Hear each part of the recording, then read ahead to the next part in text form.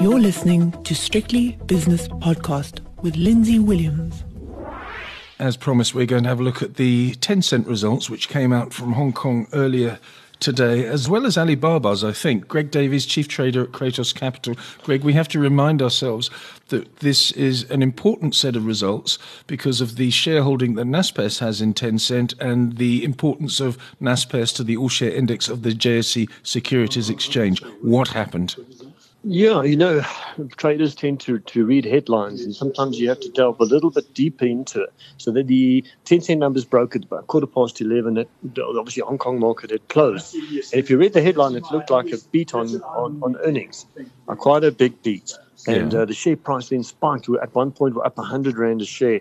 The high point today, 3,499 Rand. But as the speed readers in this world got into it, and the revenue number was quite a big miss. Some, small colleagues on Twitter saying that looks like quite creative accounting, which the market's not liking. The share currently down 20 Rand. So that's about 150 Rand swing from the highs to the lows. That'll alert the technical traders. They'll say, well, this is some kind of reversal pattern. So what has happened? Naspers is down, as you say, 20 Rand a share, which is a tiny percentage, but nonetheless down, having been up 100 Rand a share, which is a fairly decent percentage. What has that done to the overall market?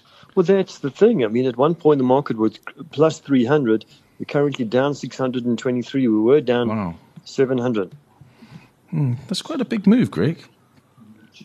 Yes, I mean, that's a whiplash for anyone. And I mean, just stocks which weren't really involved. Any top 40 share that you held, it looked like you could see a bit of a rally here and on the back of the Dow being stronger and a bit more optimism.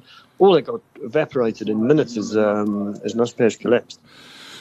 The other thing, of course, is that people might be saying, well, Pinterest and Uber sort of tainting the good businesses. I mean, let's face it, Tencent has been the most extraordinary business, probably the best investment in contemporary history by Mr. Kursbecker and his team. But unfortunately, it is sort of lumped in with the companies that also have a tech headline, if you see what I mean. I'm being very clumsy here, but what I'm saying is that people may be losing a little bit of love from the tech sector. Yes, I mean, you make a very good point, and that's exactly right. These tech stocks have delivered, profits for shareholders, but the share prices are at such elevated levels now that the earnings to back those up have to come through. So people have taken a chance, bought these tech counters, and with a hope that earnings would come through. But if earnings are to flatten, then all of these things. Once the magnifying glass is on these earnings, it's all sorts of things come out.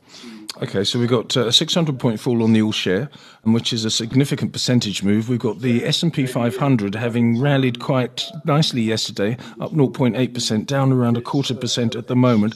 I sense some nerves, Greg. I'm sensing something here. Yeah, it's like I'm getting the same feeling. Maybe it's because I've got a couple of bad positions as well, but you just feel, everyone feeling a little bit fearful. It's just more unknown unknowns, as they say in the U.S. Defense Department.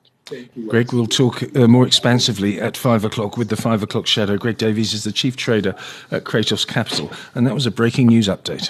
That podcast was proudly brought to you in association with ShareNet.co.za.